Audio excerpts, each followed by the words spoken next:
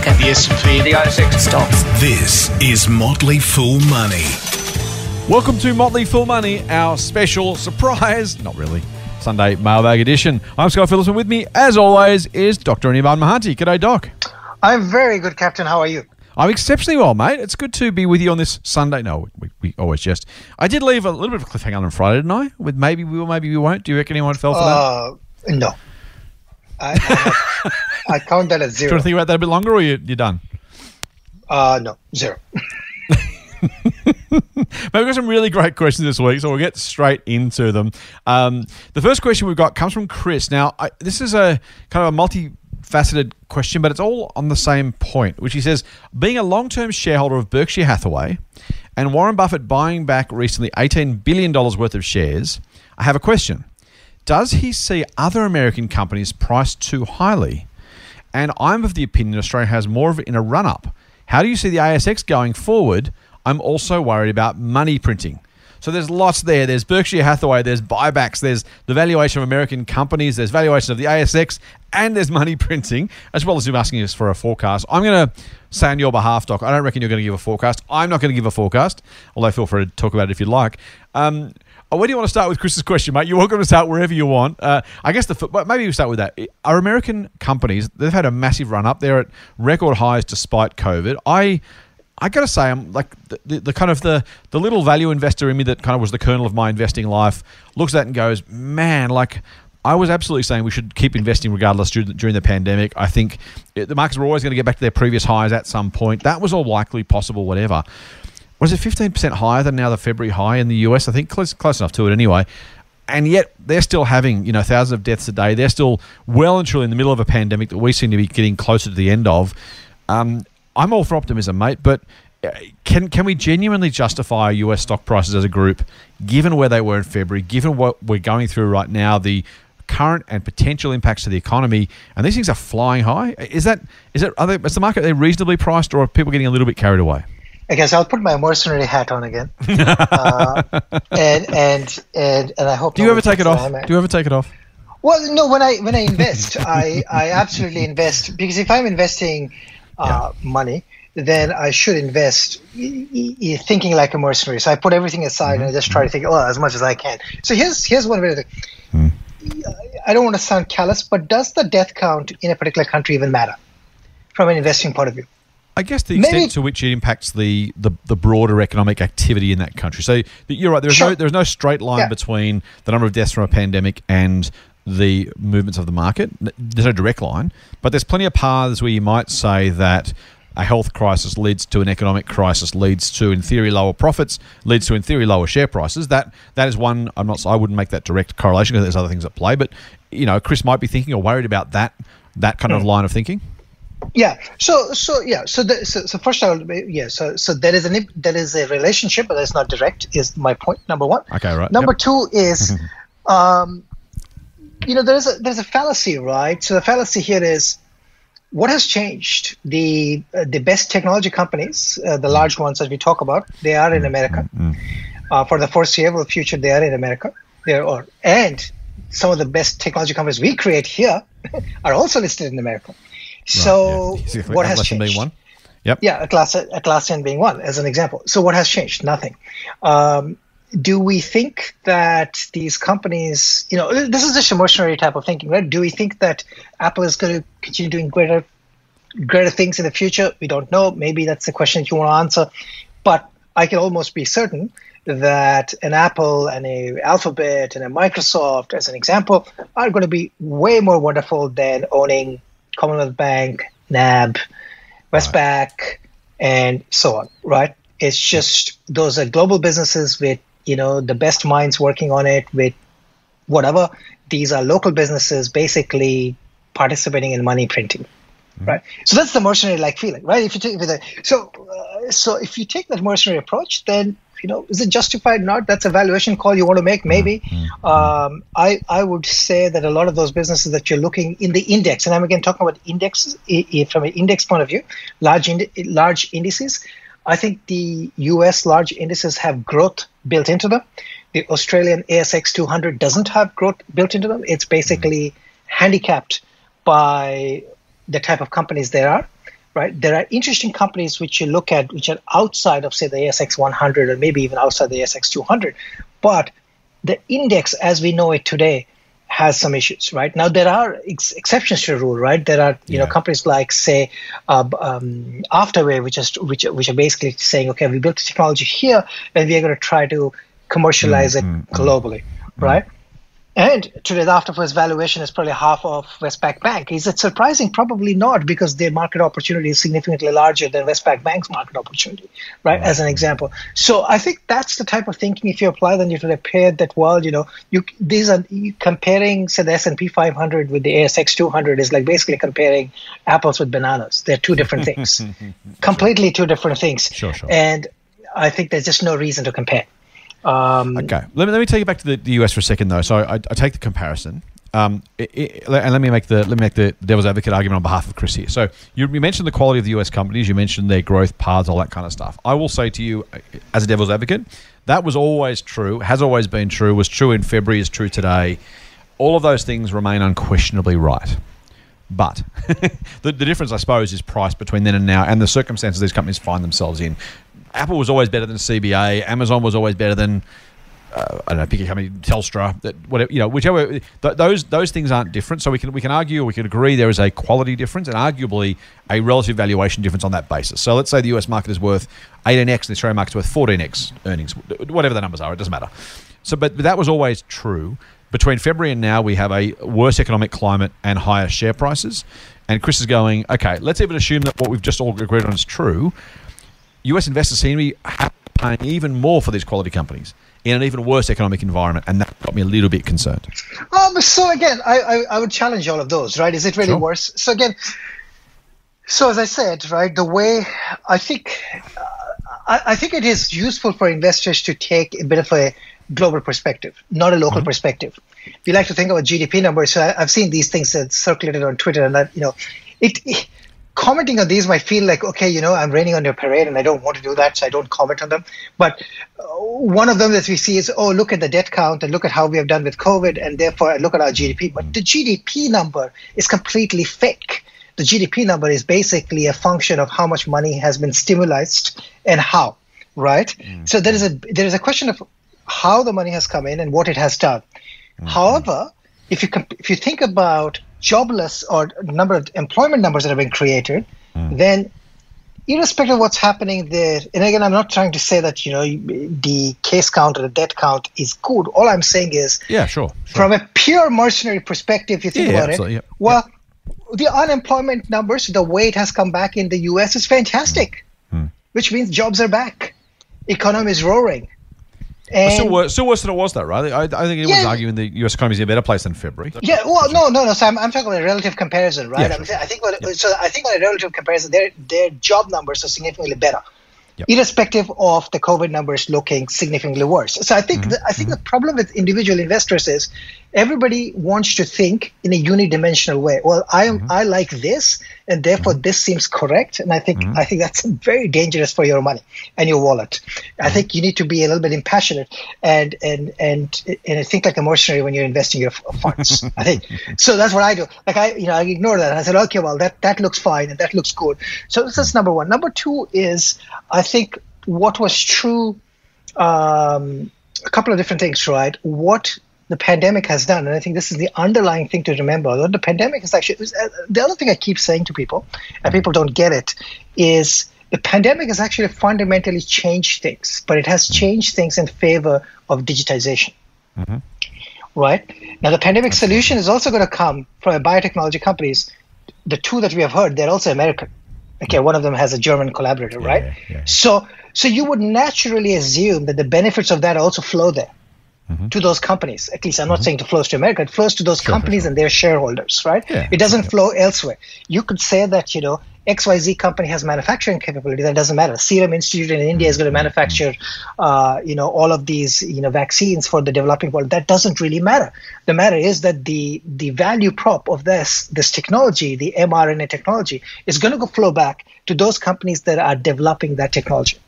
So if we are going to a digitization world, and my case is this, if you're going to a digitization world, you want to focus on companies that are digitization focused, that are focused on e-commerce, that are focused on taking us to the cloud, that are focused on taking us to a 5G world, that is taking us to something different. And those are not our banks and miners. That's the case.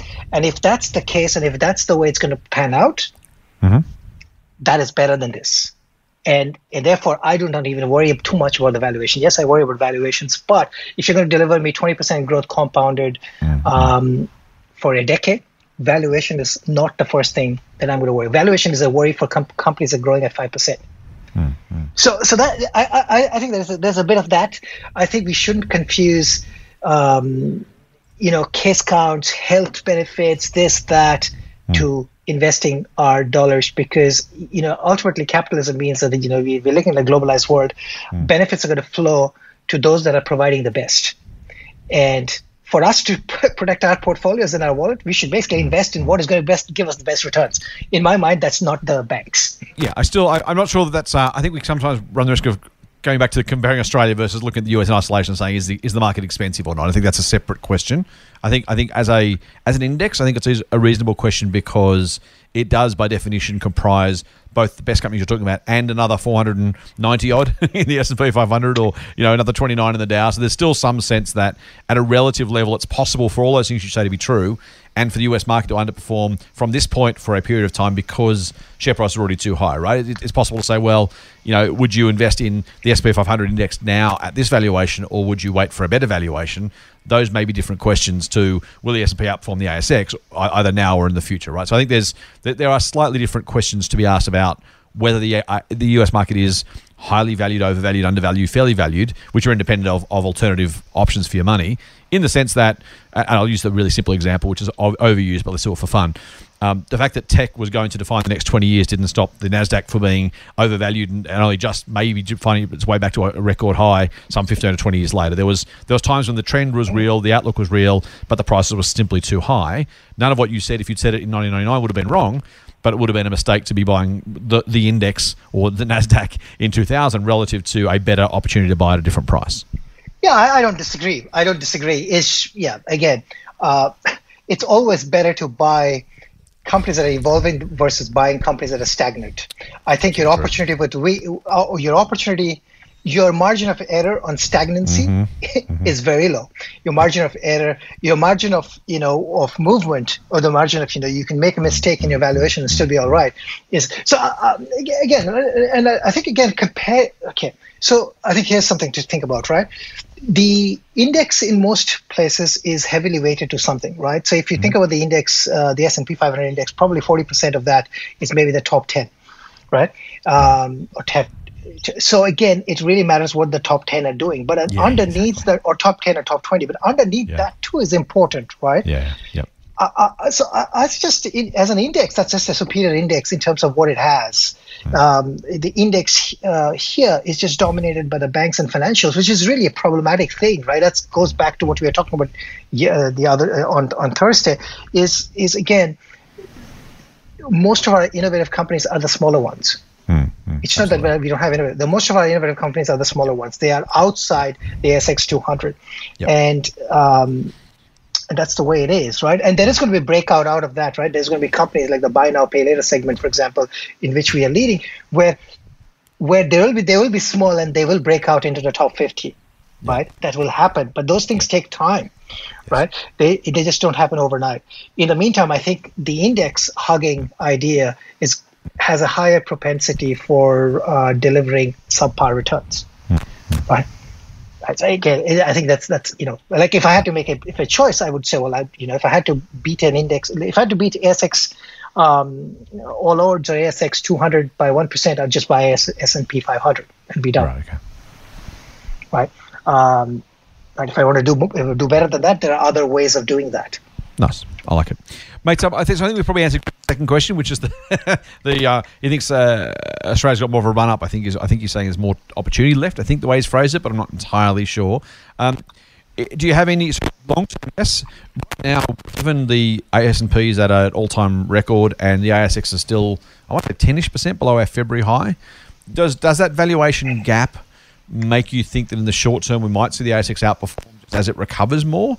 Or do you, if you were to put $1 down now over the next, say, 5 years, does the better performance of the ASP over the last 11 months or 9 months, is that taking some of the future gain out relative to the ASX, or is it still well and truly going to outperform the ASX from here? I'll go with my standard answer. I don't really think I worry too much about these indices and what they're doing. I don't worry about the banks, largely because, again, I'm not interested in getting an outperformance of a little bit.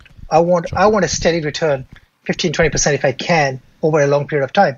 And I just don't think you can deliver that by trying to focus on the index. So maybe the index has, like in the short term, maybe, right? But if everybody's thinking about that, like, oh, it's it's below the high, whereas they are above the high, therefore we should be in the high. Well, I mean, the ASX All Ords has underperformed every other index, a major world index, for the last 10 years by a big margin, right? So it doesn't mean that it couldn't. Again, like, we don't know, right? Maybe for the next 10 years it doesn't. Maybe the next 10 years it does, right? I don't know the answer for that, because what I don't know is how the index is going to change over that time. Maybe the index will substantially change. What I would be more comfortable in saying is, if the index doesn't substantially change, my money would be on the ASX All Ordinaries delivering 5% return compounded, inclusive of dividends, if the index doesn't change. But if the index has changed, well, I mean, there are companies like Afterpay that is going to get added to the index, right? And they're going to drive up the return. So how many of those? Point, though. I mean, that is kind of the point of I think that's. I'd actually say, for what it's worth, that's actually the story of the S&P over the last couple of decades, right? If you grab, I haven't got it handy, but if you grab the top dozen companies of the S&P 500, maybe even 10 years ago, certainly 20 years ago, you're thinking you've got ExxonMobil, you've got GE, you've got probably GM might have been there, probably would have been in the top 10 at some point. Who else would have been? These kind of IBM and things like right, yeah. Walmart probably would have been there. The part of the story, I think, of the outperformance of the S&P is exactly that. I think the prominence and growth of those small companies that kind of were added to the index, then kind of added to the index's growth in small amounts because they were smaller weightings, and then as they became larger but kept growing, the compound growth of the Apples, Amazons, Googles, Facebooks over the last decade have made them the biggest companies in the country. And I actually would imagine that's partly if you equal weighted both indices, I actually would speculate the ASX may well have done reasonably close to the S&P. It's the oversized, overweight positions that have grown so strongly in the US have done really, really well. Our hope, I suppose, if there is a candle of hope, a flicker of hope in Australia, is that some of those growing companies actually kind of do what happened in the US 10 or 15 years ago. Yeah, so that's the hope, right? So if you have enough, so it's the change in the index over time, and you want the index to be dynamic, and that's a reflection of a number of different things, right? And right now there is a tiny movement towards that, so you could say Xero is leading, Xero and Afterpay are examples, right? But they're still substantially smaller today. They really are, yeah. Than the companies that form the bulk of the index, right? And in my mind, as I tweeted, the other day, in my mind, I think that is the central problem: our obsession with old ways of doing things. Let's pump up the house prices as much as we can because, hey, then we can have more debt, right? Let's pump up. Let's make sure these are sacred cows. We're not going to kill the sacred cows because, hey, it's a sacred cow. I think the willingness to change is lacking.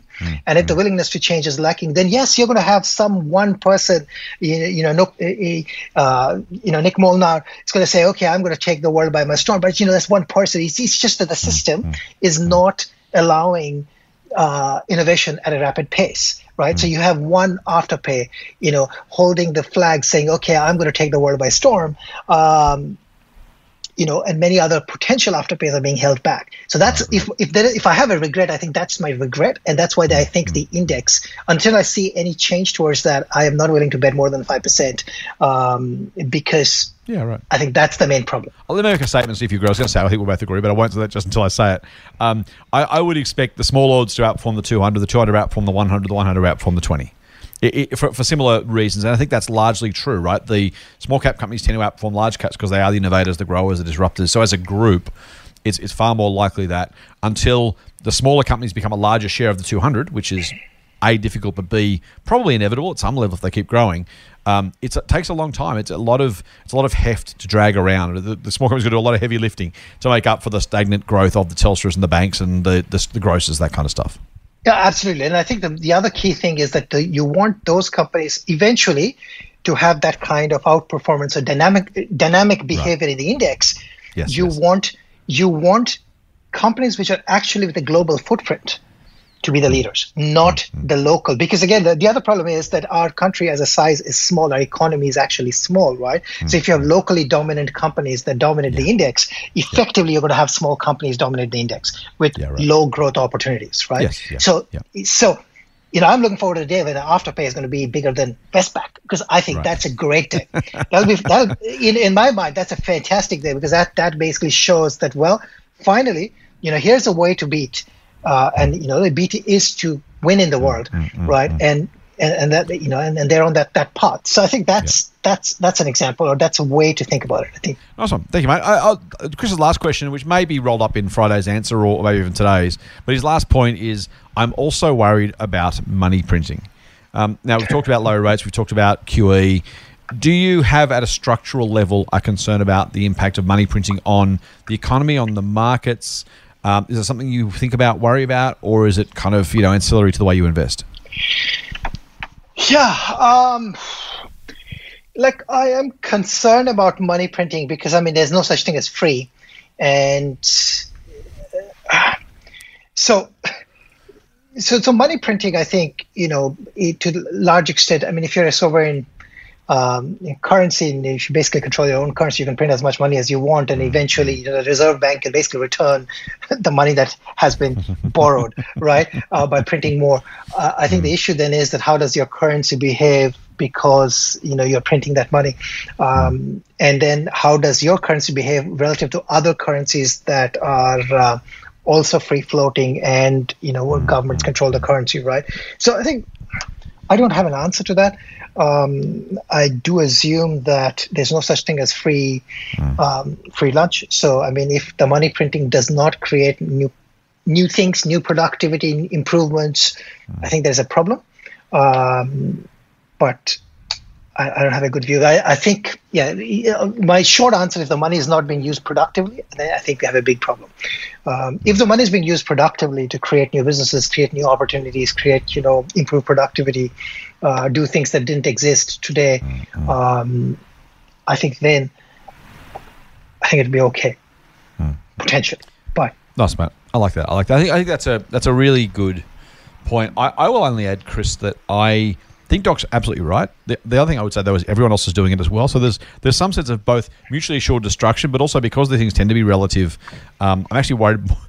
This is probably a worse outcome, right, than Chris even intended, but I'm actually worried about a global issue rather than a local one. I don't think Australia is going to be so far out on a limb on money printing or on low interest rates that we have a local problem that isn't a global problem. We may have it worse. Doc's talking about household debt, for example. That could be a problem. On the flip side, we have less government debt, so it's there's puts and takes there. But I have been saying on and off for a couple of years now, I am concerned that with not a lot of ammunition left, I'm not worried about the current level of money printing, funnily enough. What I'm worried about is next time we have a problem. And I think if we don't get ourselves out of this and back to some sort of neutral position on monetary policy, I don't know what the next crisis gets solved by. And potentially, Doc's point about kicking the can down the road, if we can't solve it, it makes the next problem worse. And we've papered over the cracks last time and this time, GFC and COVID. Next time we may well pay the piper for all three. And I think that's I don't want to be negative or pessimistic or necessarily worry people, but I do worry about what comes next. I think it's a question I don't have a good answer to, but it's a worry that I have. Now, I will say, I don't see any other option than keep investing, by the way. I don't think there is a plan C or a plan B that says, what I'm going to do is X, and then when something happens, I'm going to do Y. I don't know how you do it. And again, as I said many times, it's an old Morgan Housel line, one of our former colleagues, kind of recycled and probably butchered. But more money tends to be lost in avoiding the next crash than in the crash itself. In other words, if you keep investing anyway, if your portfolio goes from 10 to 100 then back to 50, well, you're still better off than having your $10 left and waiting to invest that money. So I think at some level, I would probably stick there. So there you go, Doc. Is that a reasonable summary on that one? I think that's a better answer than I could ever give. No. I meant both of the summaries. All right, let's move on. A question from Liam. Morning, Scott and Doc. Hope you guys are well. I've recently started investing at 21 years of age. Wishing I had started sooner. Thank you, Liam. You know I hate when people tell me how young they are and how they're already investing. He says, I've $3,000 invested so far, having turned that into $4,100. Nice. With some small cap investing. He says, do you have any... That's a bit of a humble brag, Liam. I think I'm not entirely sure there's a... that's not a question that you just want to show off, but good on you. Well done. He says, do you have any brokerage recommendations to get into the US market? And then he finishes with, luckily, Liam, also love the podcast. One of the most incredibly valued products I've come across so far. And I was thinking about that, Doc, and I thought, you know what? We are probably one of the only investment products in the entire world that has an exponential ROI. Because if you don't pay anything, you get something value from it. How do you calculate that?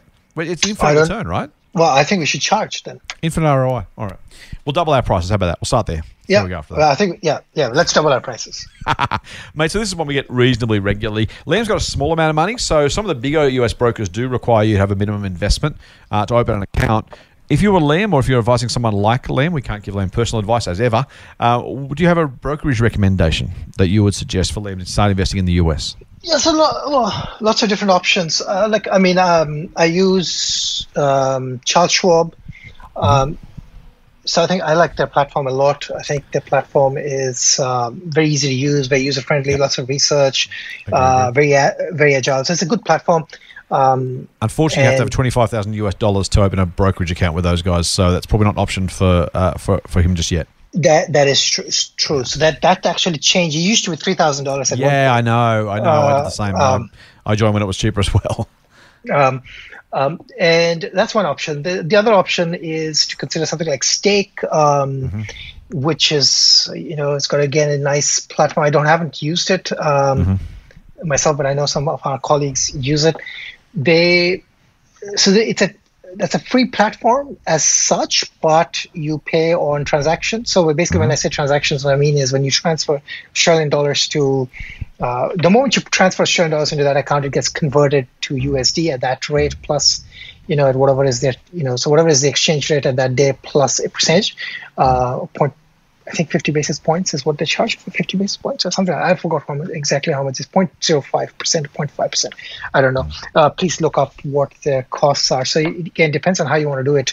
That might be an option. You could also transfer USD there by taking your money, say, to something like OzForex, converting to USD, and then then sending it across. Then you pay a flat fee. I believe $5 or $10. That's another platform. That's another option.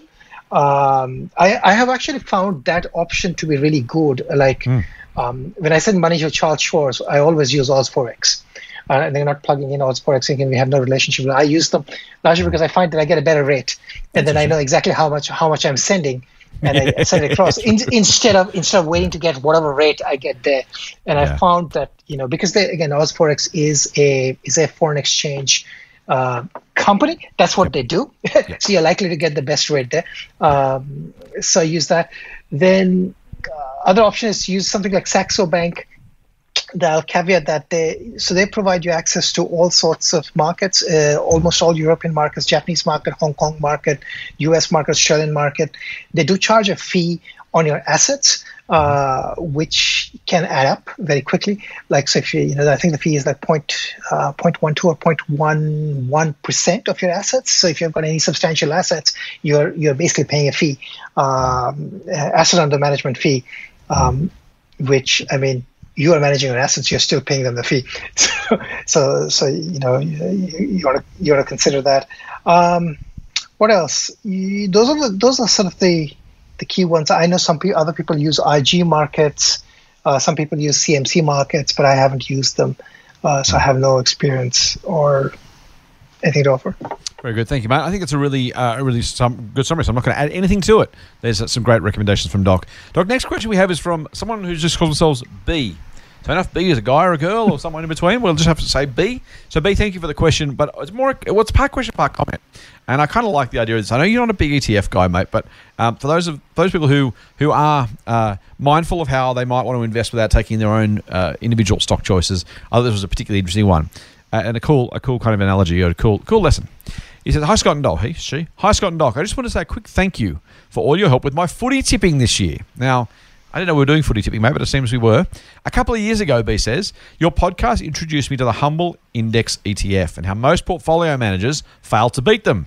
I've read a lot about this since, and this year I decided to run an experiment. Instead of spending my usual countless hours with spreadsheets and starting lists and player ratings and falling agonizingly short in the work tipping comps again, I invested in the index. I simply tipped the bookie favourites all season. So how did it go? Well, I didn't win a single round all year in the NRL, AFL or Super Rugby. But over the entire season, no one beat the market. Yep, I won all 3 tipping comps, he says, or she says, and while investing about 30 seconds of time each week. So thanks for the foolish insights. I thought it was just a really cool kind of idea, mate. It is. I mean, there's a couple of things here. The first, it's absolutely about picking the market, and that's reasonable. The other I thought was interesting about this, and it's not the analogy that B's drawing, but if you think about even fund managers' performance themselves, or individual stock pickers. The research shows that the stock pickers that are fund managers that are best over 10 years are rarely great in any given individual given year. They tend to be moderate performers all the time. And there's something to that, right? That a lot of fund managers are boom and bust, and a lot of funds are boom and bust. The guys that just kind of do the slow and steady, we've talked before about the compounding, slide out performance regularly over a very long time. That tends to be the case as well. So whether you want to go the ETF route or the how to beat the average in a fund management world, it does seem like just being moderately decent. As B says, I didn't win a single round all year in NRL, AFL, or Super Rugby, but over the entire season, no one beat the market. Yep, I won all 3 comps. So I just thought that was a pretty cool story, mate. Any thoughts on that? I have nothing really to add to that. So I'm going to say worries. Now, there is a question B poses. Now, a related hypothetical question. If suddenly one day everyone decided to invest in indexes, what would happen to markets? Thanks, guys, and hashtag full on B. What do you reckon, mate? I don't know. What would happen? Technically, it's said that the active buyers and sellers are actually price setters, right? So if everybody's buying the index, I don't know what's going to happen. The market's probably going to close. I don't know the answer to that, actually. Do you have an answer? Do you have a time? I have a no, not really. So a couple of thoughts. I think indexes can be, or indices, ETFs can be 90% of the market without any problems. People worry about depth and liquidity and price discovery and that kind of stuff.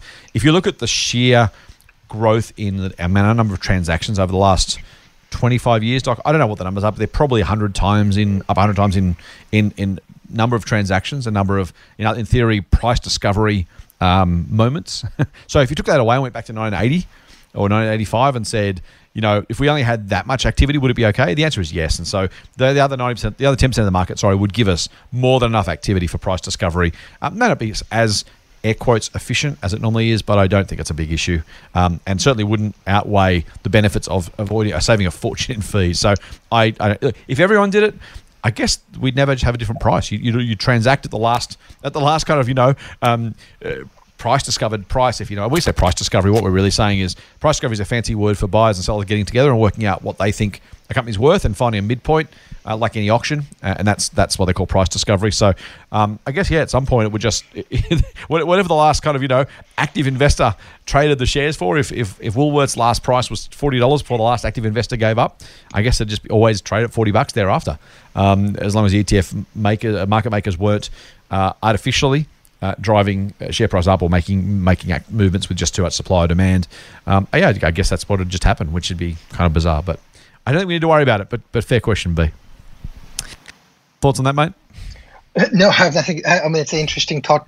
Yeah, I have nothing to add to that. Yeah. All right, we have a follow-up question from Little Miss Hair Legs, who we talked about, I think it was last week, the week before. She says, "Hi, Scott and Doc. Thank you for answering my last question." Our pleasure. She said, "We've recently got those little share scooters here in Canberra. So I got interested in researching rideshare companies. This, of course, led me to read a bit about Uber. And I'm not sure if it wouldn't be better to invest in the film rights rather than the company." And that's probably fair. I also did a search in your podcast and came across one from 2018 in which you were talking about Buffett investing in Uber with somebody who was not Doc. Times change. That was Andrew, our erstwhile colleague. So I'm wondering if you two have any new views on the future of Uber or rideshare in general as an investment. And she says in brackets, "I know this might lead Doc to talk about Tesla again. I'm sorry." You should be sorry, Little Miss Hairy Legs. You owe me one. But I will let Doc off the leash on Tesla if he so desires to talk about it. But assuming, I won't ask him to or ask him not to. I'll just say, Doc, Your thoughts on rideshare in general and Uber in particular as investments today?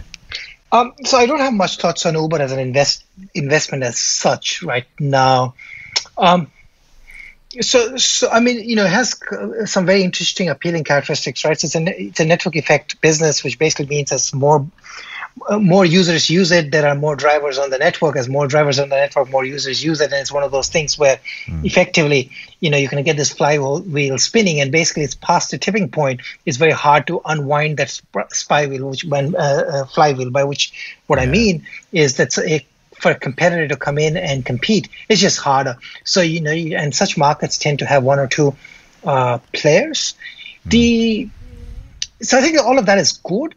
I think so there's a question of price and then the total market opportunity. I think the big unknown here is what happens when you have autonomy, and where does Uber and Lyft fit in the autonomy game?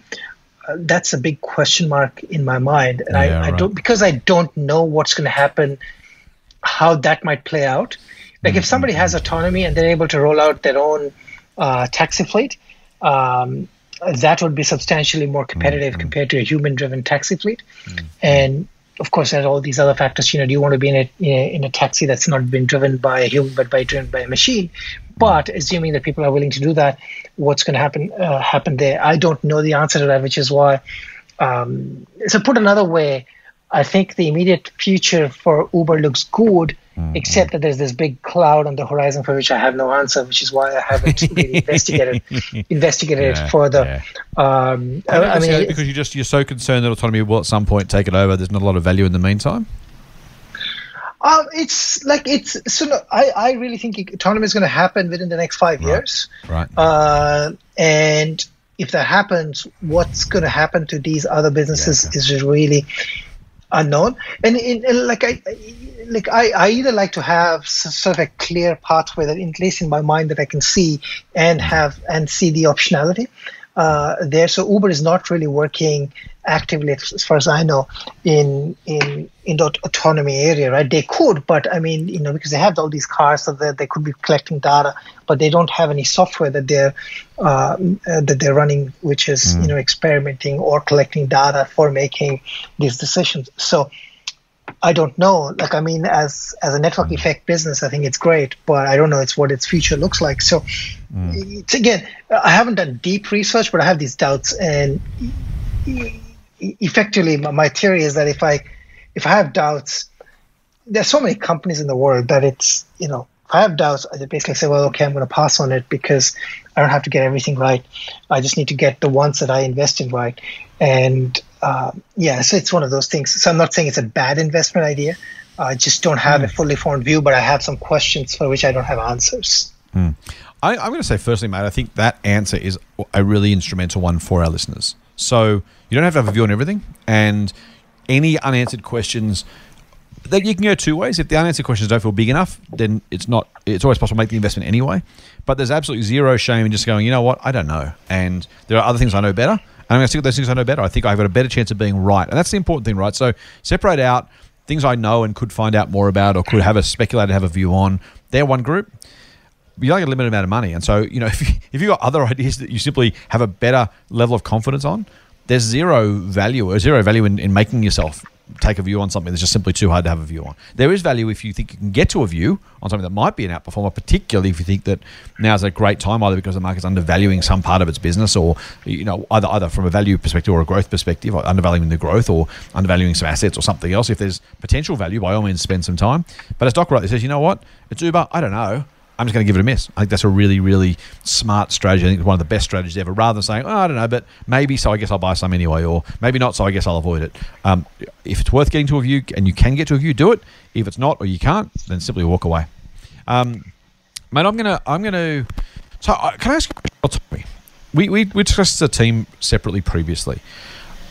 We've talked about kind of complete autonomy and the proportion of things that autonomy is likely able to do. I mean, full autonomy is probably, I guess, a decade, 2 decades away, but almost full autonomy, 99% autonomy is pretty close. I think you seem convicted on that. I think that makes perfect sense, but I will defer to your better knowledge. if I think though about an autonomous taxi, if I think about my own car was autonomous 99.99% of the time, I can grab the wheel in the 0.001% of times I need to. If I'm getting a taxi that's 99.999% autonomous, I'm not sure I feel great about that. I mean, you multiply that by the number of kilometres it does. That on average, once every X kilometres, is going to encounter a situation it can't deal with. That to me feels like a showstopper for the very idea of an autonomous third-party vehicle without a dedicated, sort of chosen driver, or whatever we call that driver. It might be supervisor or take over in the event of the car freaking out person. I don't know, mate. Maybe I'm being too negative here or too skeptical, but I would have thought that's a showstopper for the industry, maybe even for me as a passenger. Like complete autonomy, I get it. Yep.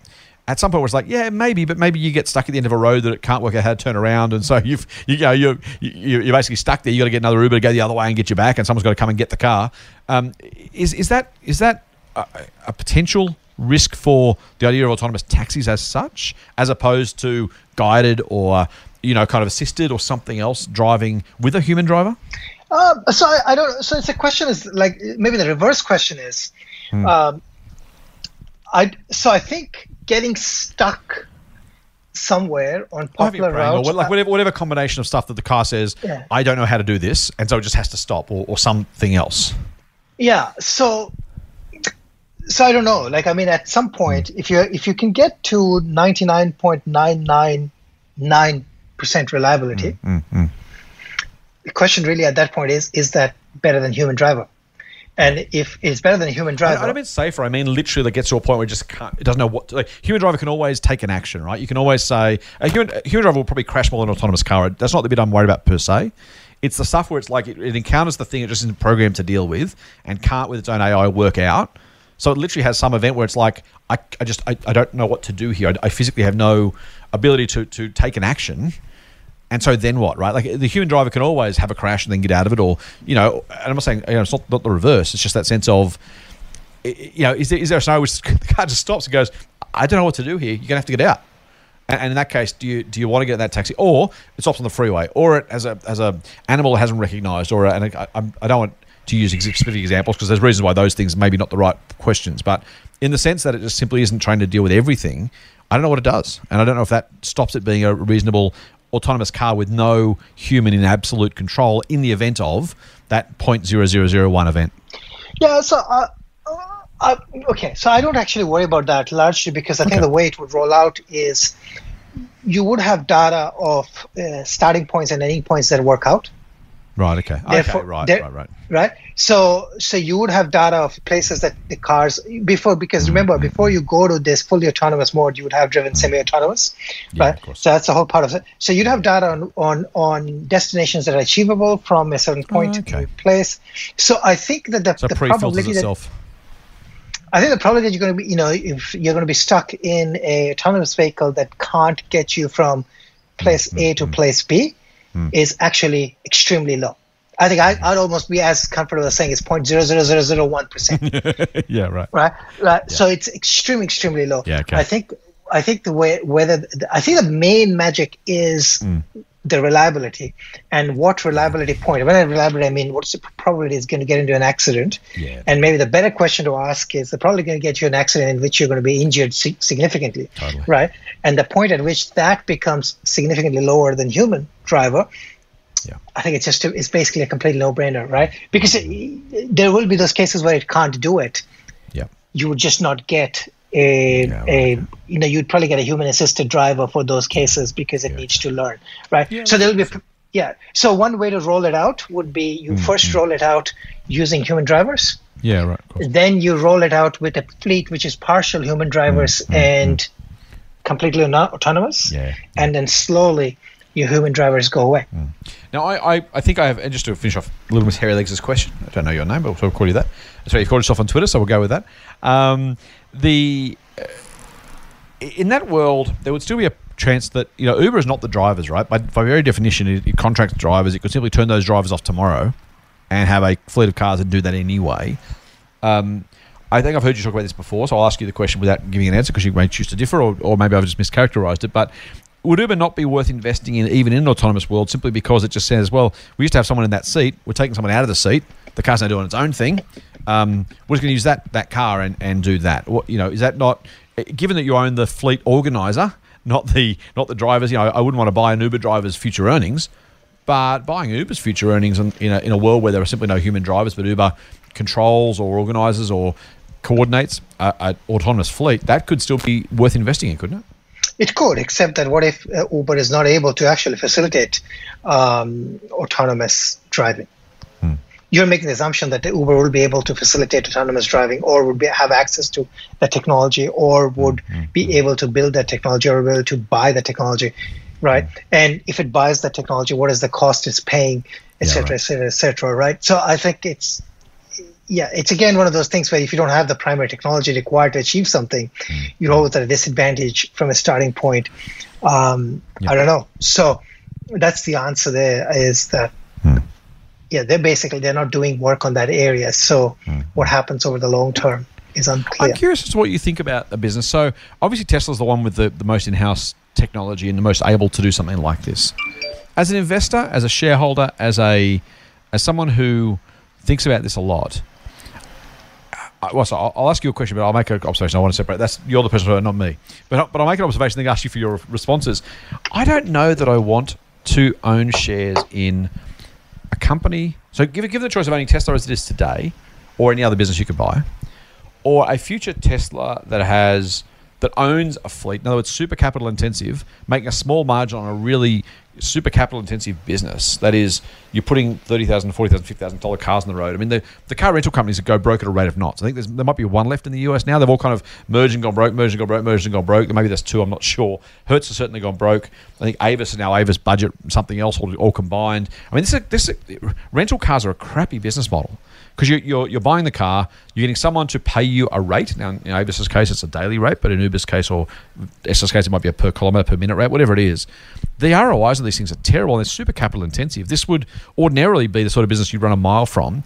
Do you want Tesla to own a fleet of, multi-billion dollars worth of vehicles that they're making a small margin on and becoming a capital intensive, low margin, kind of taxi operator, or someone else? Or does Uber itself become more Avis, less Uber once it gets to that point, and just massive capital equipment costs? I'm curious as to what the business model looks like and how scalable it can be once you get to that sort of point for that part of the business in anyone's hands. Uber's, Tesla's, Avis's, yours, mine.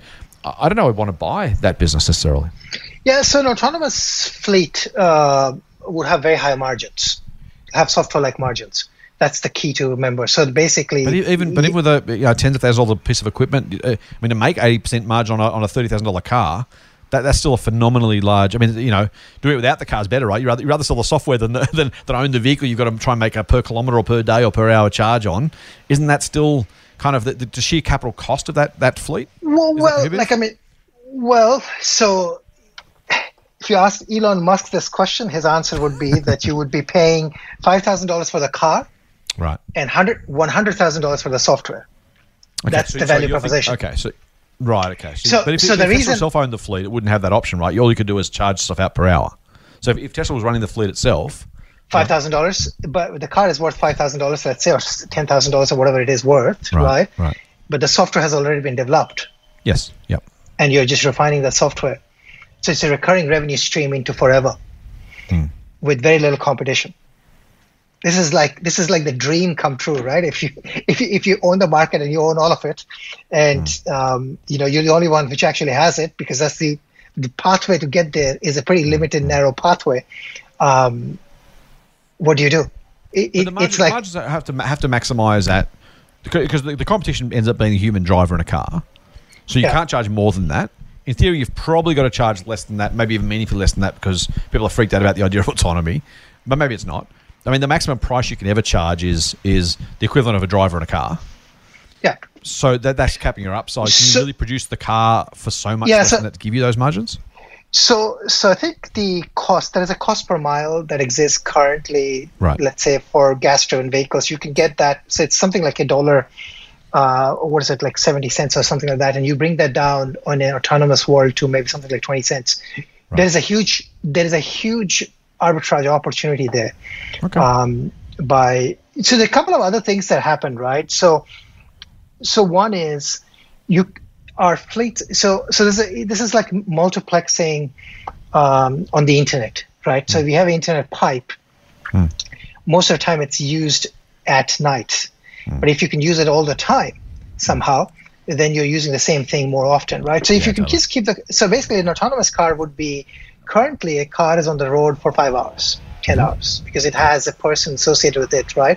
Yeah. If you throw, you would need fewer cars to achieve the same miles. And if your cars are longer lasting, then effectively your fixed hardware cost is amortized much more quickly, because So I think, base, so I think it's not that you need a much larger fleet. You just need a fleet that's always on, right?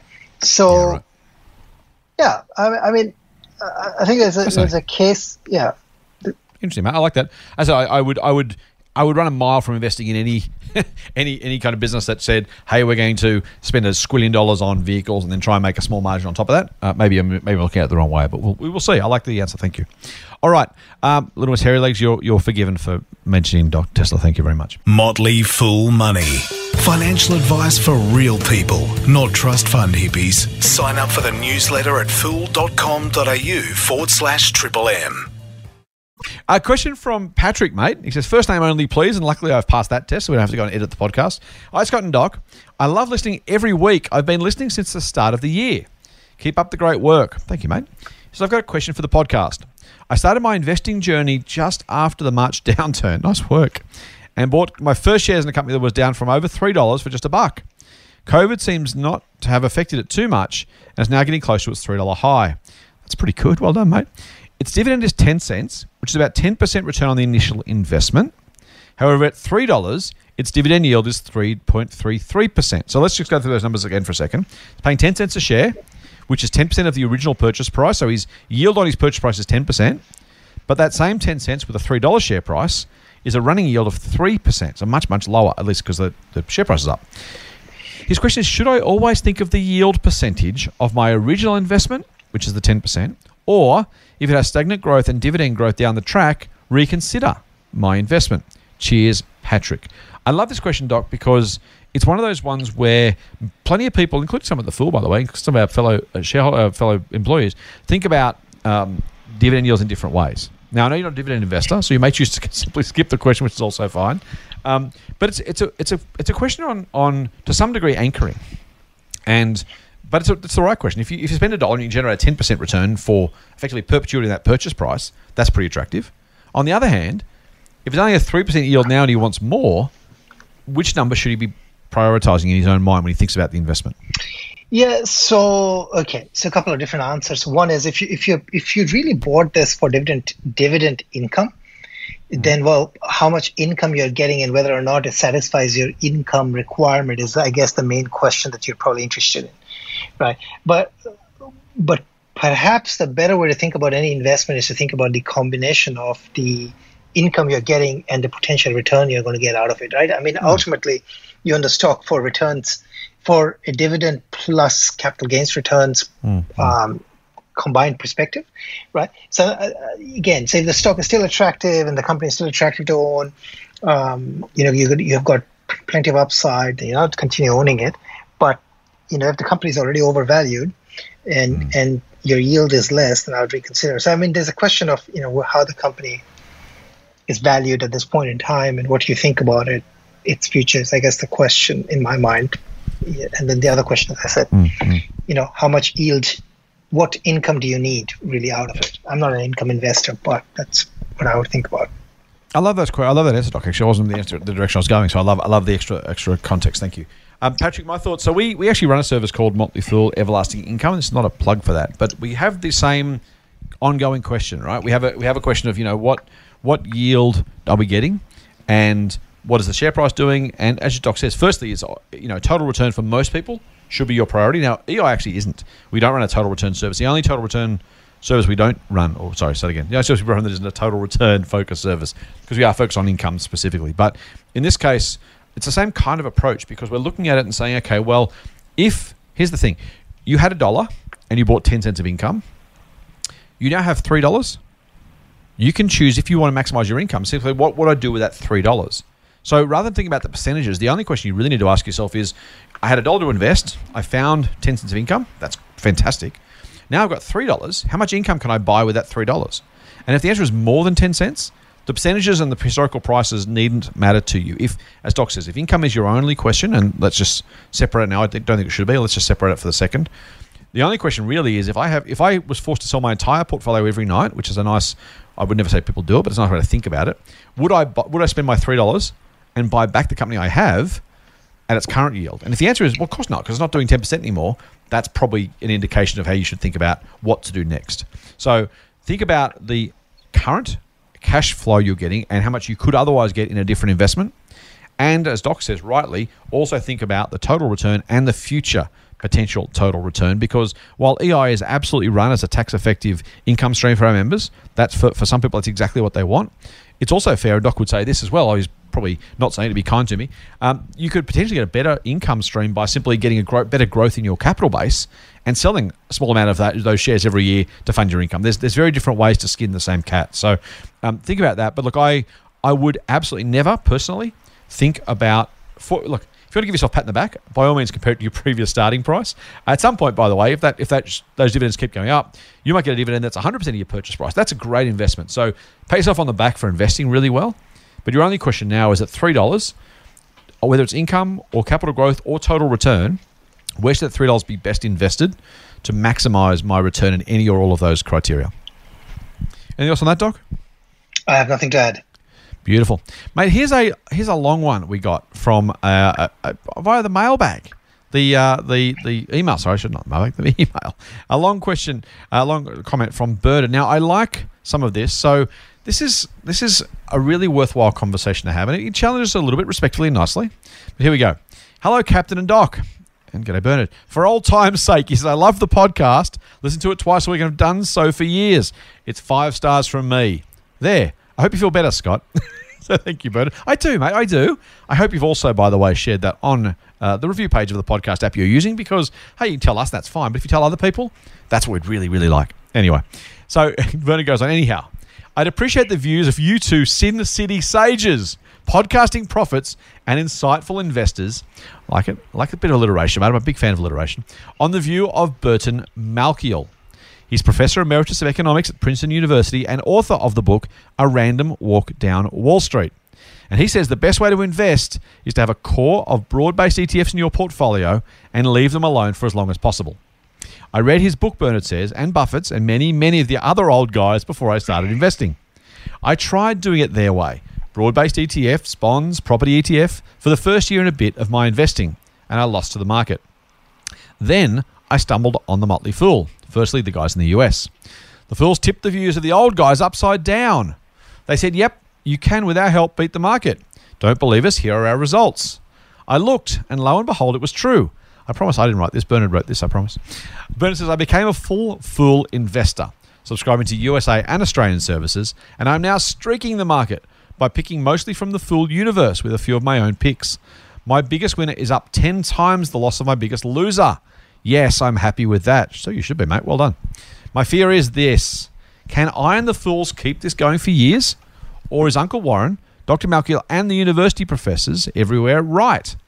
Sometimes I wonder if the old guys have roadmaps for old roads and old terrain, and therefore they are good guides, but things have changed a lot since they wrote their views, and thus can't fully be relied upon.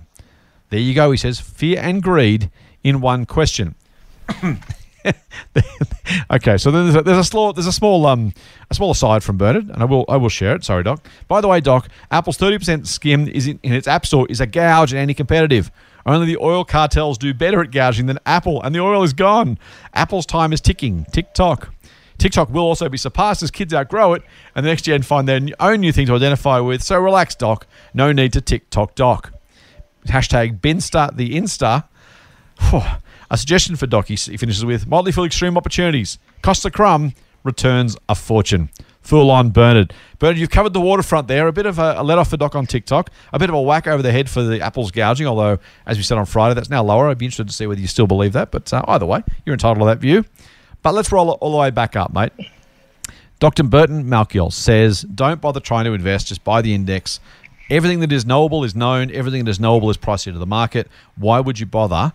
And I guess to his point, firstly, he's saying, look, I've ignored that and won, but is there some sense that there's some mean reversion that eventually whatever has allowed us to succeed starts to maybe get arbitraged away or just go away by itself? Is it really worth trying to beat the market still? Or is Burton Malkiel right? Now, he mentioned Warren Buffett as well. Buffett's not an indexer, but he does suggest that his estate be left 90% in an index, basically because he doesn't want his heirs to have to invest that money independently. So that's a different question, but Buffett has definitely said that, and people use that as a reason to say, hey, ETFs are great, Buffett's doing it. Just to be clear, Buffett's not doing it. Buffett's saying, when I'm no longer here, I don't trust you knuckleheads to do it well, so just throw it in an index.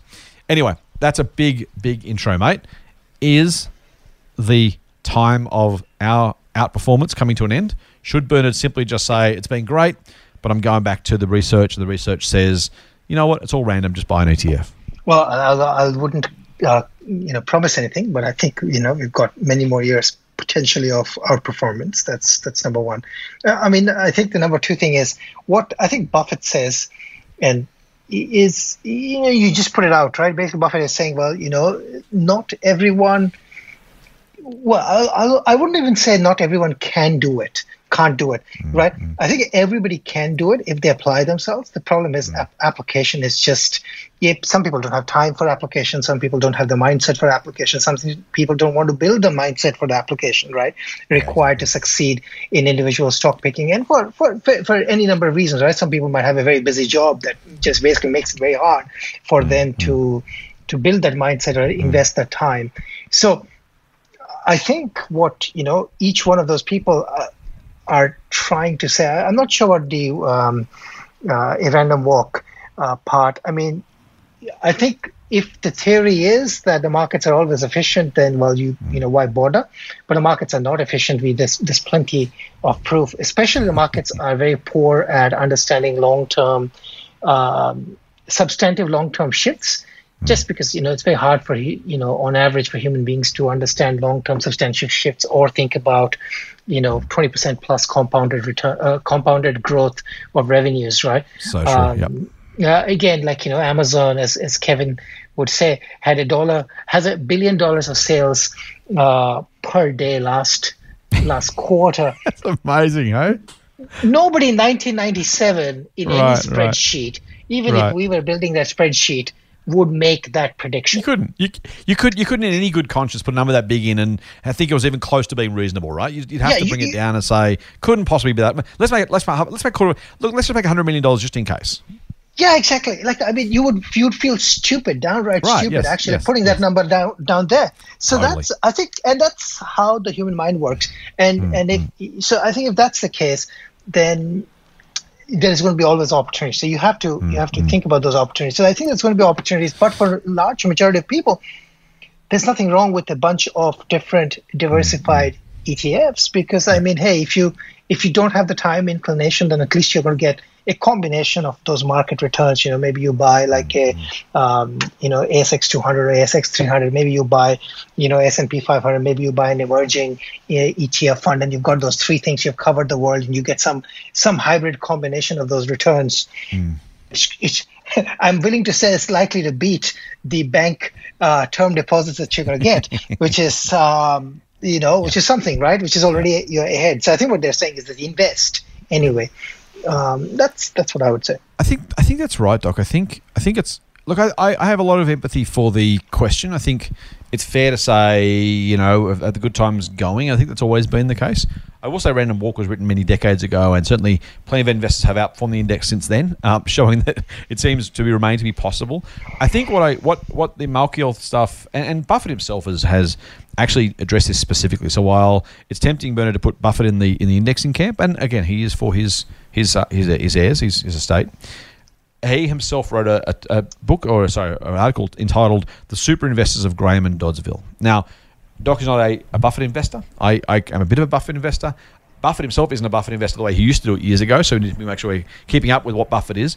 But he made the point way back then that there was a group of people who have consistently shown outperformance, and the chances of that outperformance, it doesn't gel with the statistical odds of those successes happening. In other words, the actual performance.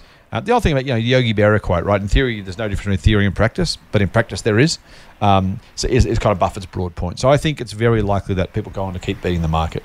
I do think, for what it's worth, we need to be a little bit careful to make sure that you are finding and following investors who have continued long-term track records, because anyone can beat the market in 1 year or 2 years or 3 years. We talked before, in fact, the question about the ETF followers and the fund managers. You probably don't want the guy who is right every single year for a few years in a row, because that's a really unlikely trend to continue, ironically. So it's kind of one of those hard things where you want to go with someone who's consistently above average. If you find someone who's consistently excellent, that's different, of course, but you want to make sure you're looking at the returns they're earning that are decent for a long time, rather than a couple of flash in the pan years followed by a couple of terrible years. Because, in fact, one of those super investors of Graham and Doddsville, by the way, I can't remember his name, Doc, maybe luckily for him, or maybe I'm just blanking it out to be kind, was a super investor for 40 years and then bet big on the banks before the GFC. In the GFC, actually. So crashing, he was doubling up, lost a fortune, absolute fortune. I think he closed his fund in the end. And this is a guy with like a 40-year track record who eventually just completely, one bad bet, one roll of zero in roulette, and the whole thing goes away. So it's worth just keeping that in mind. So you want to make sure someone has a decent long-term track record of success before backing them. But I think it's almost inevitable that while there are inefficiencies in the market, and Doc is dead right, there is no such thing as an efficient market, that the academics want there to be, because it kind of suits them in that, for that group of academics are saying, well, if we exclude the things that aren't right, that don't make sense, look, it all makes sense. It's like, yeah, that's true, but the evidence seems very, very, very likely to suggest that it is possible to outperform the market consistently. If you're good, there are very few who are good enough, but I would bet against Random Walk being right. It hasn't been since publication. I don't think it'll start being right yet. Any follow-up to that, Doc? No, sir. One last question we've got time for, mate, and I think you have an answer for this one, but I'm going to ask it because Jesse asked the question. It's the right question. Jesse, and there's a bit of a nice opening too. Thank you, Jesse. Jesse says, "Hi, Scott and Doc. Thanks to your podcast, I now feel so much more comfortable investing. That honestly makes the whole podcast worth it. Thank you, Jesse." She says, "It's been such a great learning experience." Then she has a question. With the Australian share market going crazy this week, and that was last week, so, but done well since, so going crazy in a good way, I've almost recovered all my losses from my mistake share purchases from earlier this year. Banks, telcos, and resources. Do you think it's wise to rotate out of these low growth and cyclical stocks now that I can get out without losing any money? Or should I hang on for the ride? I'm keen to move into more growth dividend stocks, and I only have so much capital. Thanks so much, Jesse. Jesse, awesome question. Thank you very much. And we are genuinely stoked, mate. If we're helping you invest and it's making it easier and you feel more comfortable doing it, that's exactly what we're here for. So thank you for those kind words. It makes us feel good, makes the podcast worthwhile. Doc, is it time to rotate out now that Jesse's made almost all her money back? Well, Jesse, we can't give you any personal advice, so we don't know what is right for you. That's the number one thing I'll say. You got to make the call. If you make the call that you want to be focused on more growth-based companies, then the companies that you've listed definitely are not the ones that are growing very fast, right? They pay nice dividends, but they're not growing fast. So then if that's the case, then maybe now is the time to get into growth. And like what I like, actually, now is the time as good as any other time, because, investing is not a one-time endeavor. You want to invest over a long period of time. You want to invest, whenever you have some spare capital that you want to put to work. And investing in growth companies is a strategy that requires you to invest over a period of time, because I think that gives you better return. It helps you smooth out some of the volatility, at least in your mind. You less worry about stocks moving back and things like that. So yeah, now is as good as the time as any other. Nice. I like it, mate. I think, Jesse, I think you've heard us answer a question earlier. I think this one for me is a little bit the same. I wouldn't have even waited till you got your money back, mate. You only want to, a bit like the guy who made money, who's gone from $1 to $3. The only real question is where can I make most money from that $3 now, regardless of whether he's up, down, or backwards. If your shares were down 90% or up 900%, I would only ask you, where is the place you should have that money to maximize your long-term returns? That's the only thing that matters. Whether you're down by half or up by double, when you're down by 90%, up by 900%, as I said, the only thing you need to think about is, okay, if I was forced to sell my portfolio tonight, would I reinvest in the stocks I own now? If the answer is no, and of course you've got to think about tax, but other than that, if the answer is no, then you should be investing in other areas where you feel more comfortable, where you think the long-term returns are going to be higher. And I hope that makes kind of instinctive sense. So tempting, absolutely. Say, I'll wait till I get my money back. Let me give you an example. Let's say you bought a company for $1. Shares fell to 90 cents. You said, I'll wait till I get my money back. I'll sell them at $1. In the meantime, the company you were going to buy goes from $10 to $100. Now, the cost, in air quotes, of waiting to make your money back, the 10 cents you were worried about, cost you a tenfold return that you didn't get because you're waiting to get that money back. So it's always painful to sell for a loss. It's always painful to have money, so a position in your portfolio that's down. It's psychologically taxing. It's financially difficult. And it's tempting to want to say, look, when it gets back, when I've made my money back, at least then I can say it doesn't owe me anything and I'll go somewhere else. That's very, very reasonable, very rational, very normal. It's just not the best way to invest. The best way to invest is simply to say, ignore what you paid for the shares completely and say, I've got shares worth X. Would I, if I didn't own them today, would I buy them or would I buy something else? And if the answer is I would buy something else, then I think you probably have your answer. Any more on that, Doc? No, sir. Jesse, thank you again for the question. That's a really nice way to finish this particular Mailbag episode, I reckon, Doc. So that does wrap us up. Now, I should mention, if you do want to join a Motley Fool service, today I'm going to suggest you join Motley Fool Share Advisor, not instead of EO, but as well as EO, because hopefully you did that on Friday. If you did it on Friday, you would have used the link fool.com.au/EO podcast. So if you have used that, great. If you haven't, check that out. But in the meantime, also, because, also is better than either or, we'd like you to join Motley Fool Share Advisor. Now, this is our flagship investing service, our very first one here in Australia. Started in 2011. We are very close to our 9th anniversary on Share Advisor, if you believe that, Doc. It feels like only yesterday and also a lifetime ago that we started Share Advisor. But give it a go. It's market beating. It's done a really good job. I think across the group I've worked with some great investors over the last 9 years to find the very best medium and large cap, largely growth stocks we can find. And we've done a pretty good job thus far. Again, no guarantees in the future, but I think a really good job. These days I run it with Andrew Leggett, our colleague, and we're looking to find, as I said, the best companies we can find in that medium large cap space. Normally some growth stocks. We do kind of go a bit all over the place, Doc. One of our more recent success stories was actually Nine Entertainment, believe it or not, where we got a 50-ish% gain from a bike we thought was too cheap. It was never going to be a forever stock, but we managed to get it on special and sell it when we thought the full value was there. But other stocks are up 300, 400, 500% because we just like their business and we're happy holders for the very long term. So wherever we find them, we're looking for the best medium and large cap companies we can.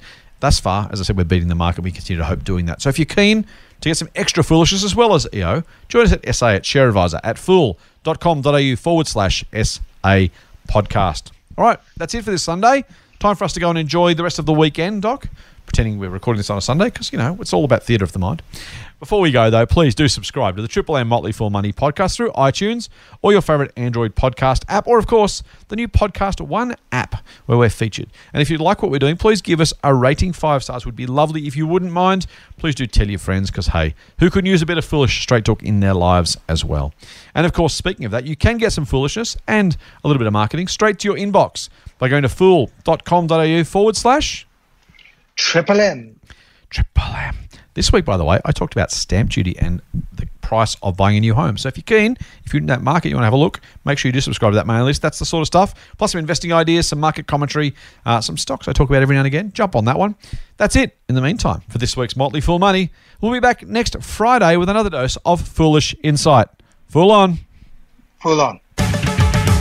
The Motley Fool and people appearing in this program may have positions in the companies mentioned. General advice only. Please speak to your financial professional to understand how it may pertain to your situation. Subscribe to the free newsletter at fool.com.au/Triple M. The Motley Fool operates under Financial Services Licence 400691.